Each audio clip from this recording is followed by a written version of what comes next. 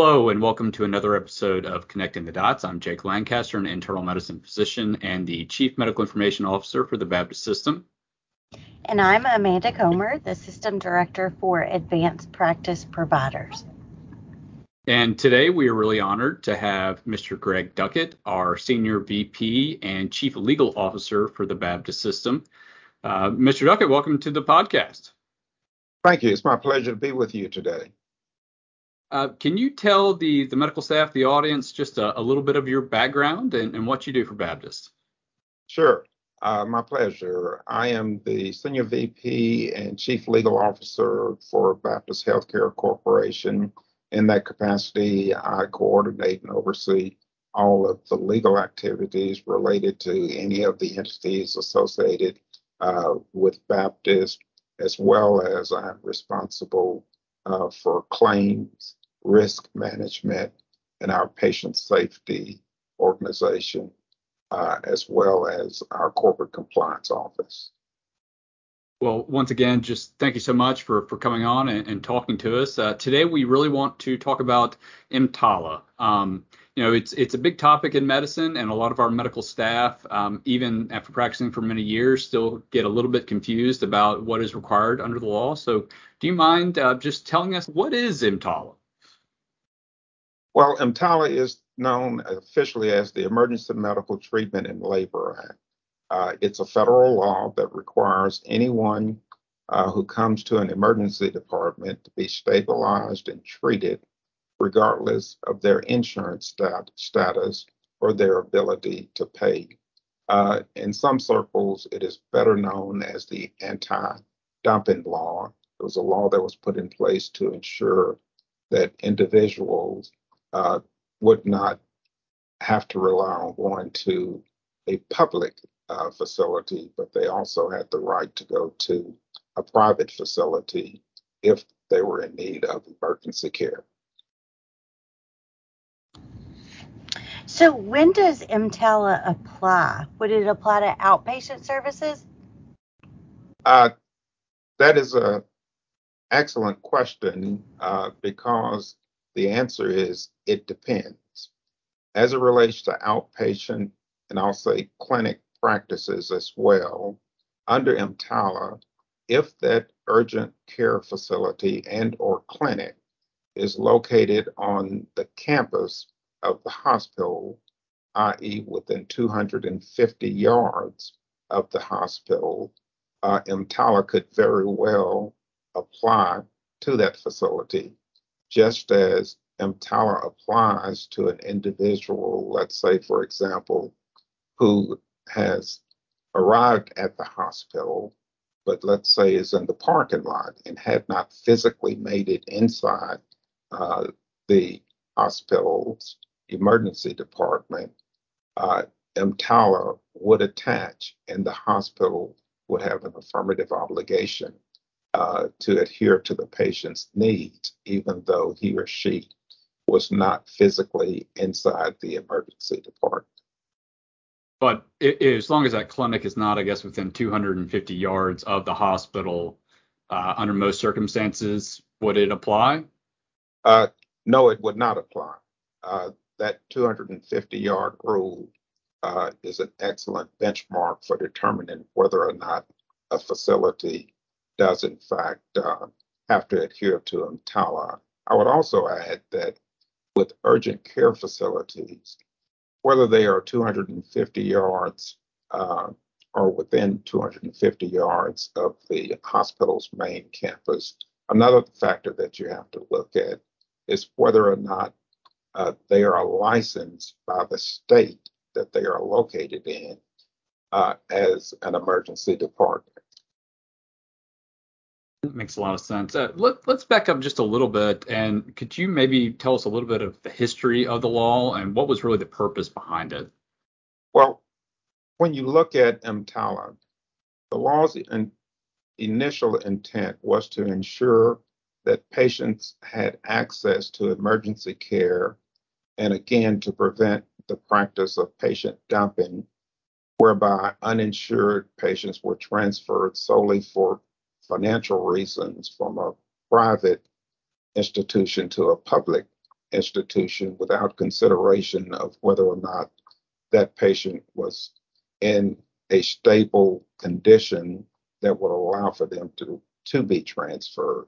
So in 1986, when EMTALA was approved by the federal government, it was strictly designed to prevent patient dumping, uh, which at that time we had a number of facilities that would in fact do what is known as a wallet biopsy and make a determination as to whether or not the patient had the ability to pay for the services. And if not, they would try and transfer that patient to what is commonly referred to as a safety net facility. How does EMTALA define an emergency condition? Well, an emergency condition is a medical condition that manifests itself by acute symptoms and sufficient severity, including severe pain, such that the absence of immediate medical attention could reasonably be expected to result in placing the individual's health, or in the case of an unborn, the unborn child in serious jeopardy, serious impairment to bodily functions, or serious dysfunction of bodily organs. For example, if you had a pregnant woman with an emergency condition, that individual must be treated until delivery is complete, unless a transfer can be arranged for that person to successfully deliver the newborn. Let's talk about the emergency condition piece just a little bit more. So, we end up getting a lot of patients in the emergency department that their final diagnosis would not be something that we would necessarily consider an emergency. It could be chronic back pain that they've had for a while, or knee pain or something like that they've been dealing with. Would like a triage nurse in the emergency department be able to stop that patient and tell them to go somewhere else because of that not being a quote unquote emergency? Well, interesting question, because when you look at EMTALA, you have the issue of triage, which is determining the severity of a condition, medical emergency condition, if one exists, for purposes of prioritizing when that individual would be seen for purposes of a medical screening. Then you have the medical screening itself. So they are two separate and distinct functions that occur within the ED. During the triage process, it is not appropriate to tell an individual that he or she should not be in the emergency department. That process should be conducted as part of the medical screening exam. And as part of the medical screening exam, that is when a true medical assessment is made to determine whether or not there is the presence of an emergency medical condition.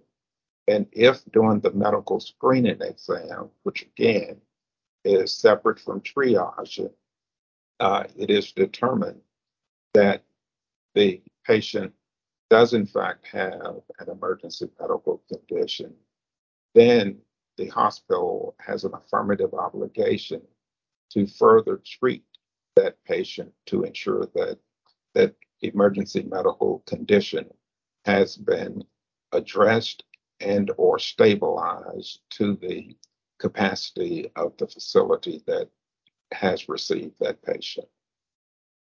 No, that makes perfect sense. So they have to go through triage first, and then they'll go see the provider, who would then do the medical screening exam and determine if it's an emergency condition and order treatment and stabilization for that. That is correct. So how does EMTALA define stabilization? So what does stabilization mean? Stabilization for purposes of EMTALA means that the organization has stabilized that patient from a medical perspective to the extent of its capabilities, meaning the patient has in fact whatever purpose the purpose was for why they came to the facility, that illness has been addressed. If that facility does not have the capability and or capacity to treat that patient, meaning if the patient has gone to a hospital that, let's say, for example, does not have uh, neurological services available, and it is determined that the patient needs further neurologic uh, assistance, then the hospital would have to stabilize that patient before finding a facility that has the additional capabilities as well as capacity to accept that patient and move that patient to that facility. But the transferring hospital cannot transfer that patient without adequately stabilizing the patient prior to transfer.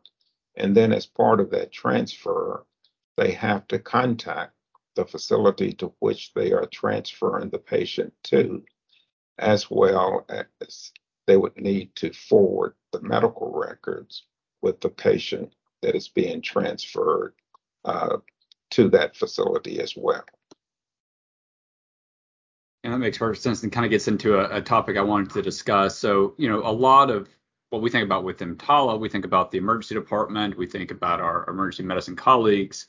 But some of the specialists, some of the accepting physicians may not have as much of an understanding of EMTALA as maybe they need to, which is part of the reason why we're doing this episode. But what is the responsibility of that on-call physician, that specialist that's on call for a facility, or, and I guess in the same vein, what is the responsibility of the specialists or the accepting physicians at the other hospital that may receive a transferred patient?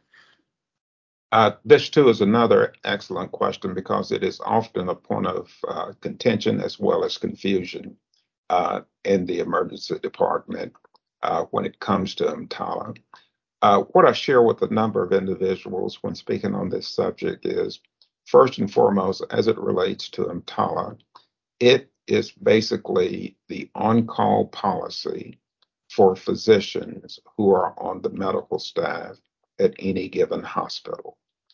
The hospital is required to provide the on-call services in accordance with the resources that are available to it, meaning the hospital has to accept and treat patients, number one, if they have the capacity to treat the patient, meaning if they are not on diversion, then they have the capacity to treat. Also, if they have the capability to care for the patient, meaning they have the specialist on call to treat the patient who has presented to the ED. One of the areas of contention often centers around when the ED physician makes the phone call to the specialist to come in, the specialist, for whatever reason, takes the position that the ED physician should be able to take care of that patient and doesn't want to come in. Under EMTALA, it's important for physicians to realize that when CMS comes in to evaluate whether or not has been a violation of EMTALA, they are doing a retrospective review. And as such, they are going to be looking at what was the physician on site determinations that caused him or her to make the call for the specialist to come in. I often recommend to specialists when they receive those phone calls, whether they have a concern that a patient is being transferred from one facility, bypassing another closer facility, and coming to Baptist, and they know that there is a neurologist, using that example, at that other facility on call. I share with them it's like the game of tag that we all used to play growing up. Once that hospital has called you asking for you to accept the transfer, or that attending ED physician has called asking you to come in, the issue is tagged. You're it. You need to accept the patient, come in and see the patient, because the recourse that we can talk about later is, if, in addition to the possibility of penalties and fines, but if you fail to come in, CMS can treat your failure to come in as a violation, and it would open the door for monetary penalties to you, as well as the possibility of you being excluded from participating in the Medicare program. Another issue that I often have to share with individuals is, it's not just important for you to come in because of the penalties associated with your failure to come in, but if you don't come in under CMS guidelines, a facility that receives a patient that they believe was in violation of the EMTALA laws, they have an affirmative obligation to report you to CMS within 72 hours of that inappropriate transfer or that refusal to accept a transfer. The significance of knowing this is twofold. Number one, what we try to do to avoid having to report anyone when we think we are the victim of an inappropriate transfer is we use the Patient Placement Center to gather as much information as possible in terms of what other facilities were contacted and what reasons did they give for not accepting the patient.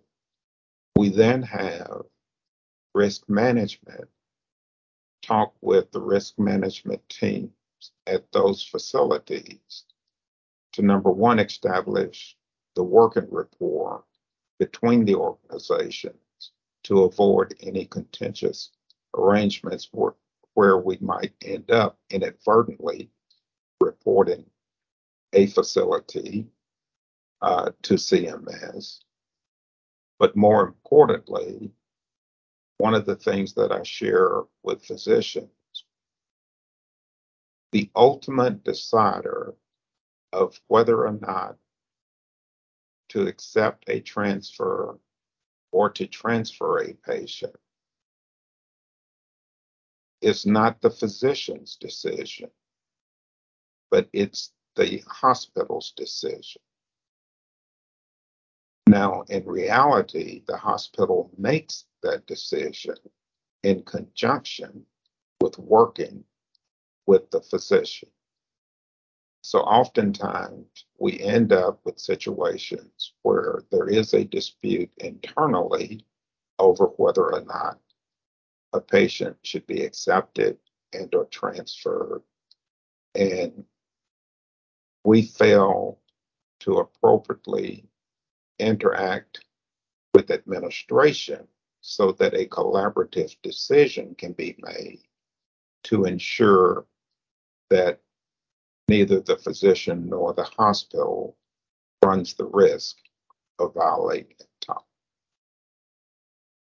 So you said a lot of interesting things there. One of the things early on that I thought was interesting was if the hospital has a capability, so for instance, they have I guess, a subspecialty service, then they have those physicians on that subspecialty service, or they have to have a call schedule for that, or call coverage for the ED for that. So you couldn't have just a surgery service that would only do inpatient procedures and follow those patients on wards, but not take patients from the ED or take patients from outside hospitals. Is that right? That is correct. That is the classic definition of capability. Excuse me, capacity. Capacity and capability. Capacity means that you're not on diversion and you are open to accepting patients. Capability means that you have the subspecialist available to treat the illness that the ED physicians believe are needed to get that patient either to a point of stability if there's a need to transfer, or to get that patient on the road to recovery if he or she becomes an inpatient at the facility. And our patient placement center really is an excellent resource to understand that capacity and capability throughout our health system. It definitely is, and I encourage all of our physicians and teammates to utilize the patient placement center. Not only does it have the resources, but sitting in my seat, part of the resources that it has is that its phone lines are recorded. And when CMS wants to raise issues about what was or was not done, the best evidence becomes the recordings that we have in the patient placement center. So in addition to the patient placement center being an excellent resource for the coordination of transfers amongst and throughout our system, it is adequately trained in staff to secure and assist physicians and others with transfers related to patients from within our system and outside of it. The challenge, if any, is sometimes physicians will attempt to overrule through direct to direct conversations with the referring doctor from another facility, and that often occurs without the intervention of the chain of command of hospital administration, which I alluded to is crucial to the analysis of whether to accept and or transfer a patient. So let's go into that just a little bit more. So oftentimes when I hear about, I guess, questions regarding transfers that or transfers that may be questionable as to whether the facility transferring the patient has the specialties needed to take care of that patient. It may be something like heart failure patient or a COPD patient where the facility wants to transfer that patient to y'all or to us because we have a cardiology or pulmonary service, or maybe the patient has a cardiologist that is affiliated with our facility that they want to transfer just because that cardiologist is there, even though the patient's condition at that hospital might not really need that specialty care at the moment. Most general practice, general internists can treat those conditions. How would you, if you were, I guess, like me, if I'm an internist and I was receiving that transfer and I had a question about the legitimacy of the transfer and whether or not it was needed, what would you advise me as the accepting physician to do in that situation? Well, first and foremost, if it's coming from another facility, I would recommend that you contact and invoke the chain of command so that, if at all possible, there could be discussions between administration at hospital A and administration at hospital B to help all understand that that is not an appropriate transfer, and hopefully things will be averted.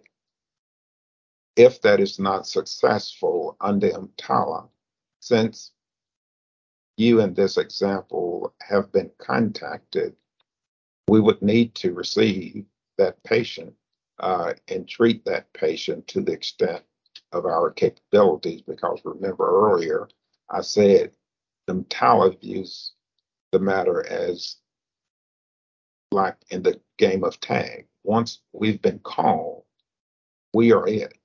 And there are things that we can do after the fact if we think that we have received an inappropriate transfer, as I mentioned earlier, one of which is the kinder, gentler, let's have a conversation with that hospital to ensure that such transfers do not happen in the future.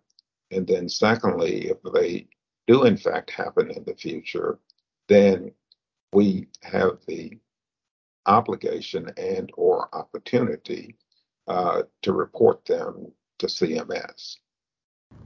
So you provided excellent examples of potential violations. Are there other scenarios that our medical staff should be aware of that could lead to a violation? Well, the biggest is the one I've alluded to, and that is physicians not wanting to accept because they believe the patient should go to another hospital. That is what crosses my desk most of the times when I get recordings from PCC, Patient Placement Center. That is the essence of the majority of the complaints. Secondly, I can't emphasize enough that the entity operators are not invoking the chain of command when a physician refuses to accept a transfer. Next, the obligation to accept or deny a patient is the responsibility of the hospital. And we should work with the physicians in reaching that conclusion. And then I just go back and I would like to underscore the penalties that are associated for violation. As I mentioned earlier, the CMS as well as the OIG, they have administrative enforcement powers regarding EMTALA. There is a 2-year statute of limitations for civil enforcement of any violations. It's important for us as practitioners and hospital operators to understand that it's not just another physician or a hospital entity reporting us to CMS. The patient and the patient's family can file a complaint to CMS. As it relates to the penalties, the worst penalty I alluded to is your Medicare provider agreement can be canceled for both the hospital and the physician. Hospitals can be fined up to $104,826 per violation. For a hospital with 100 beds or fewer, their fine could be $25,000 per violation. And for physicians, they can be fined $50,000 per violation. And this does, in fact, include the on-call physician if he or she fails to respond when they have been contacted to come in to treat a patient. And then lastly, there is the prospect that the hospital could be sued in private court under a private cause of action by anyone who feels as though they were injured as a result of a violation of EMTALA. No, that's excellent. Thank you for spelling out those penalties. I certainly wasn't aware of the physician penalties there. One more question before we kind of wrap this up. what if it's just the patient requesting a transfer to another facility? Does the hospital that the patient requests, are they obligated to accept them? That is an excellent question to end on, because one of the things that I omitted uh, during our discussion is that while physicians can seek to make a transfer, if the patient is stable and if the patient has a choice, then patient choice should override any of the decisions. But a key to allowing the patient's choice to override any other medical decisions is that that patient is sufficiently stable to travel to the location that he or she wants to go. Obviously, in healthcare, we all know the phrase uh, against medical advice. We can advise the patient that he or she is not stable and needs to go to ABC facility. But if that patient decides that they don't want to go there, they're going to leave against medical advice, then there's nothing we can do but allow that patient to exercise that right. And if the patient says to me, I want to be transferred to, X other hospital in your area, and, I say to my patient, well, we really have the capacity to treat you here, capability to treat you here. I don't recommend transfer. Um, what would that scenario look like? Are you obligated to transfer that patient if they want to? And then is the other facility obligated to take it, even if y'all have the capability internally? It's just the patient's choice to move facilities. Well, if the patient, again, is stable enough for the transfer or discharge, then we can go ahead and transfer or discharge them. In a situation where the patient, in the physician's opinion, is not stable enough to be discharged or transferred, then it's my recommendation to the attending physician that they seek to provide medical treatment to minimize any further risk to the patient, seek to arrange for the receiving hospital to accept the transfer. The attending physician needs to certify in writing uh, that the transfer outweighs the risk of the patient remaining at the facility, but then we should ensure the transfer is accomplished to the extent possible with qualified personnel. And as I said earlier, provide copies of the medical record for the patient to take with him. But in a situation like this, at the end of the day, if the patient is just not willing to remain in the facility for his or her own good, there's not much we can do about it, but just document the actions that we have taken to try and discourage them from leaving. Okay, that was very helpful. I certainly learned a lot today, and I really appreciate you coming on. Any last words for the medical staff on the topic? Well, EMTALA, it's a tricky issue. It's an important issue.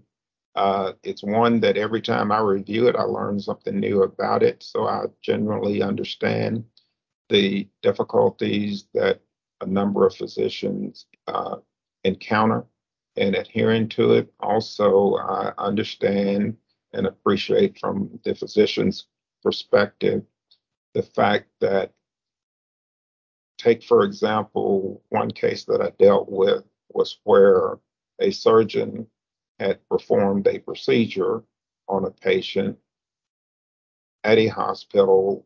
That hospital on that given night did not have an on-call specialist to treat the patient because he was having some complications following the surgery.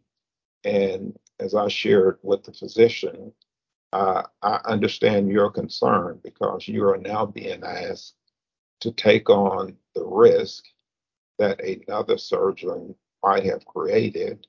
But unfortunately, EMTALA doesn't view it that way. EMTALA views it one way, and that is from the perspective of what does that patient need at that given moment, and it doesn't care who's in the chain of liability.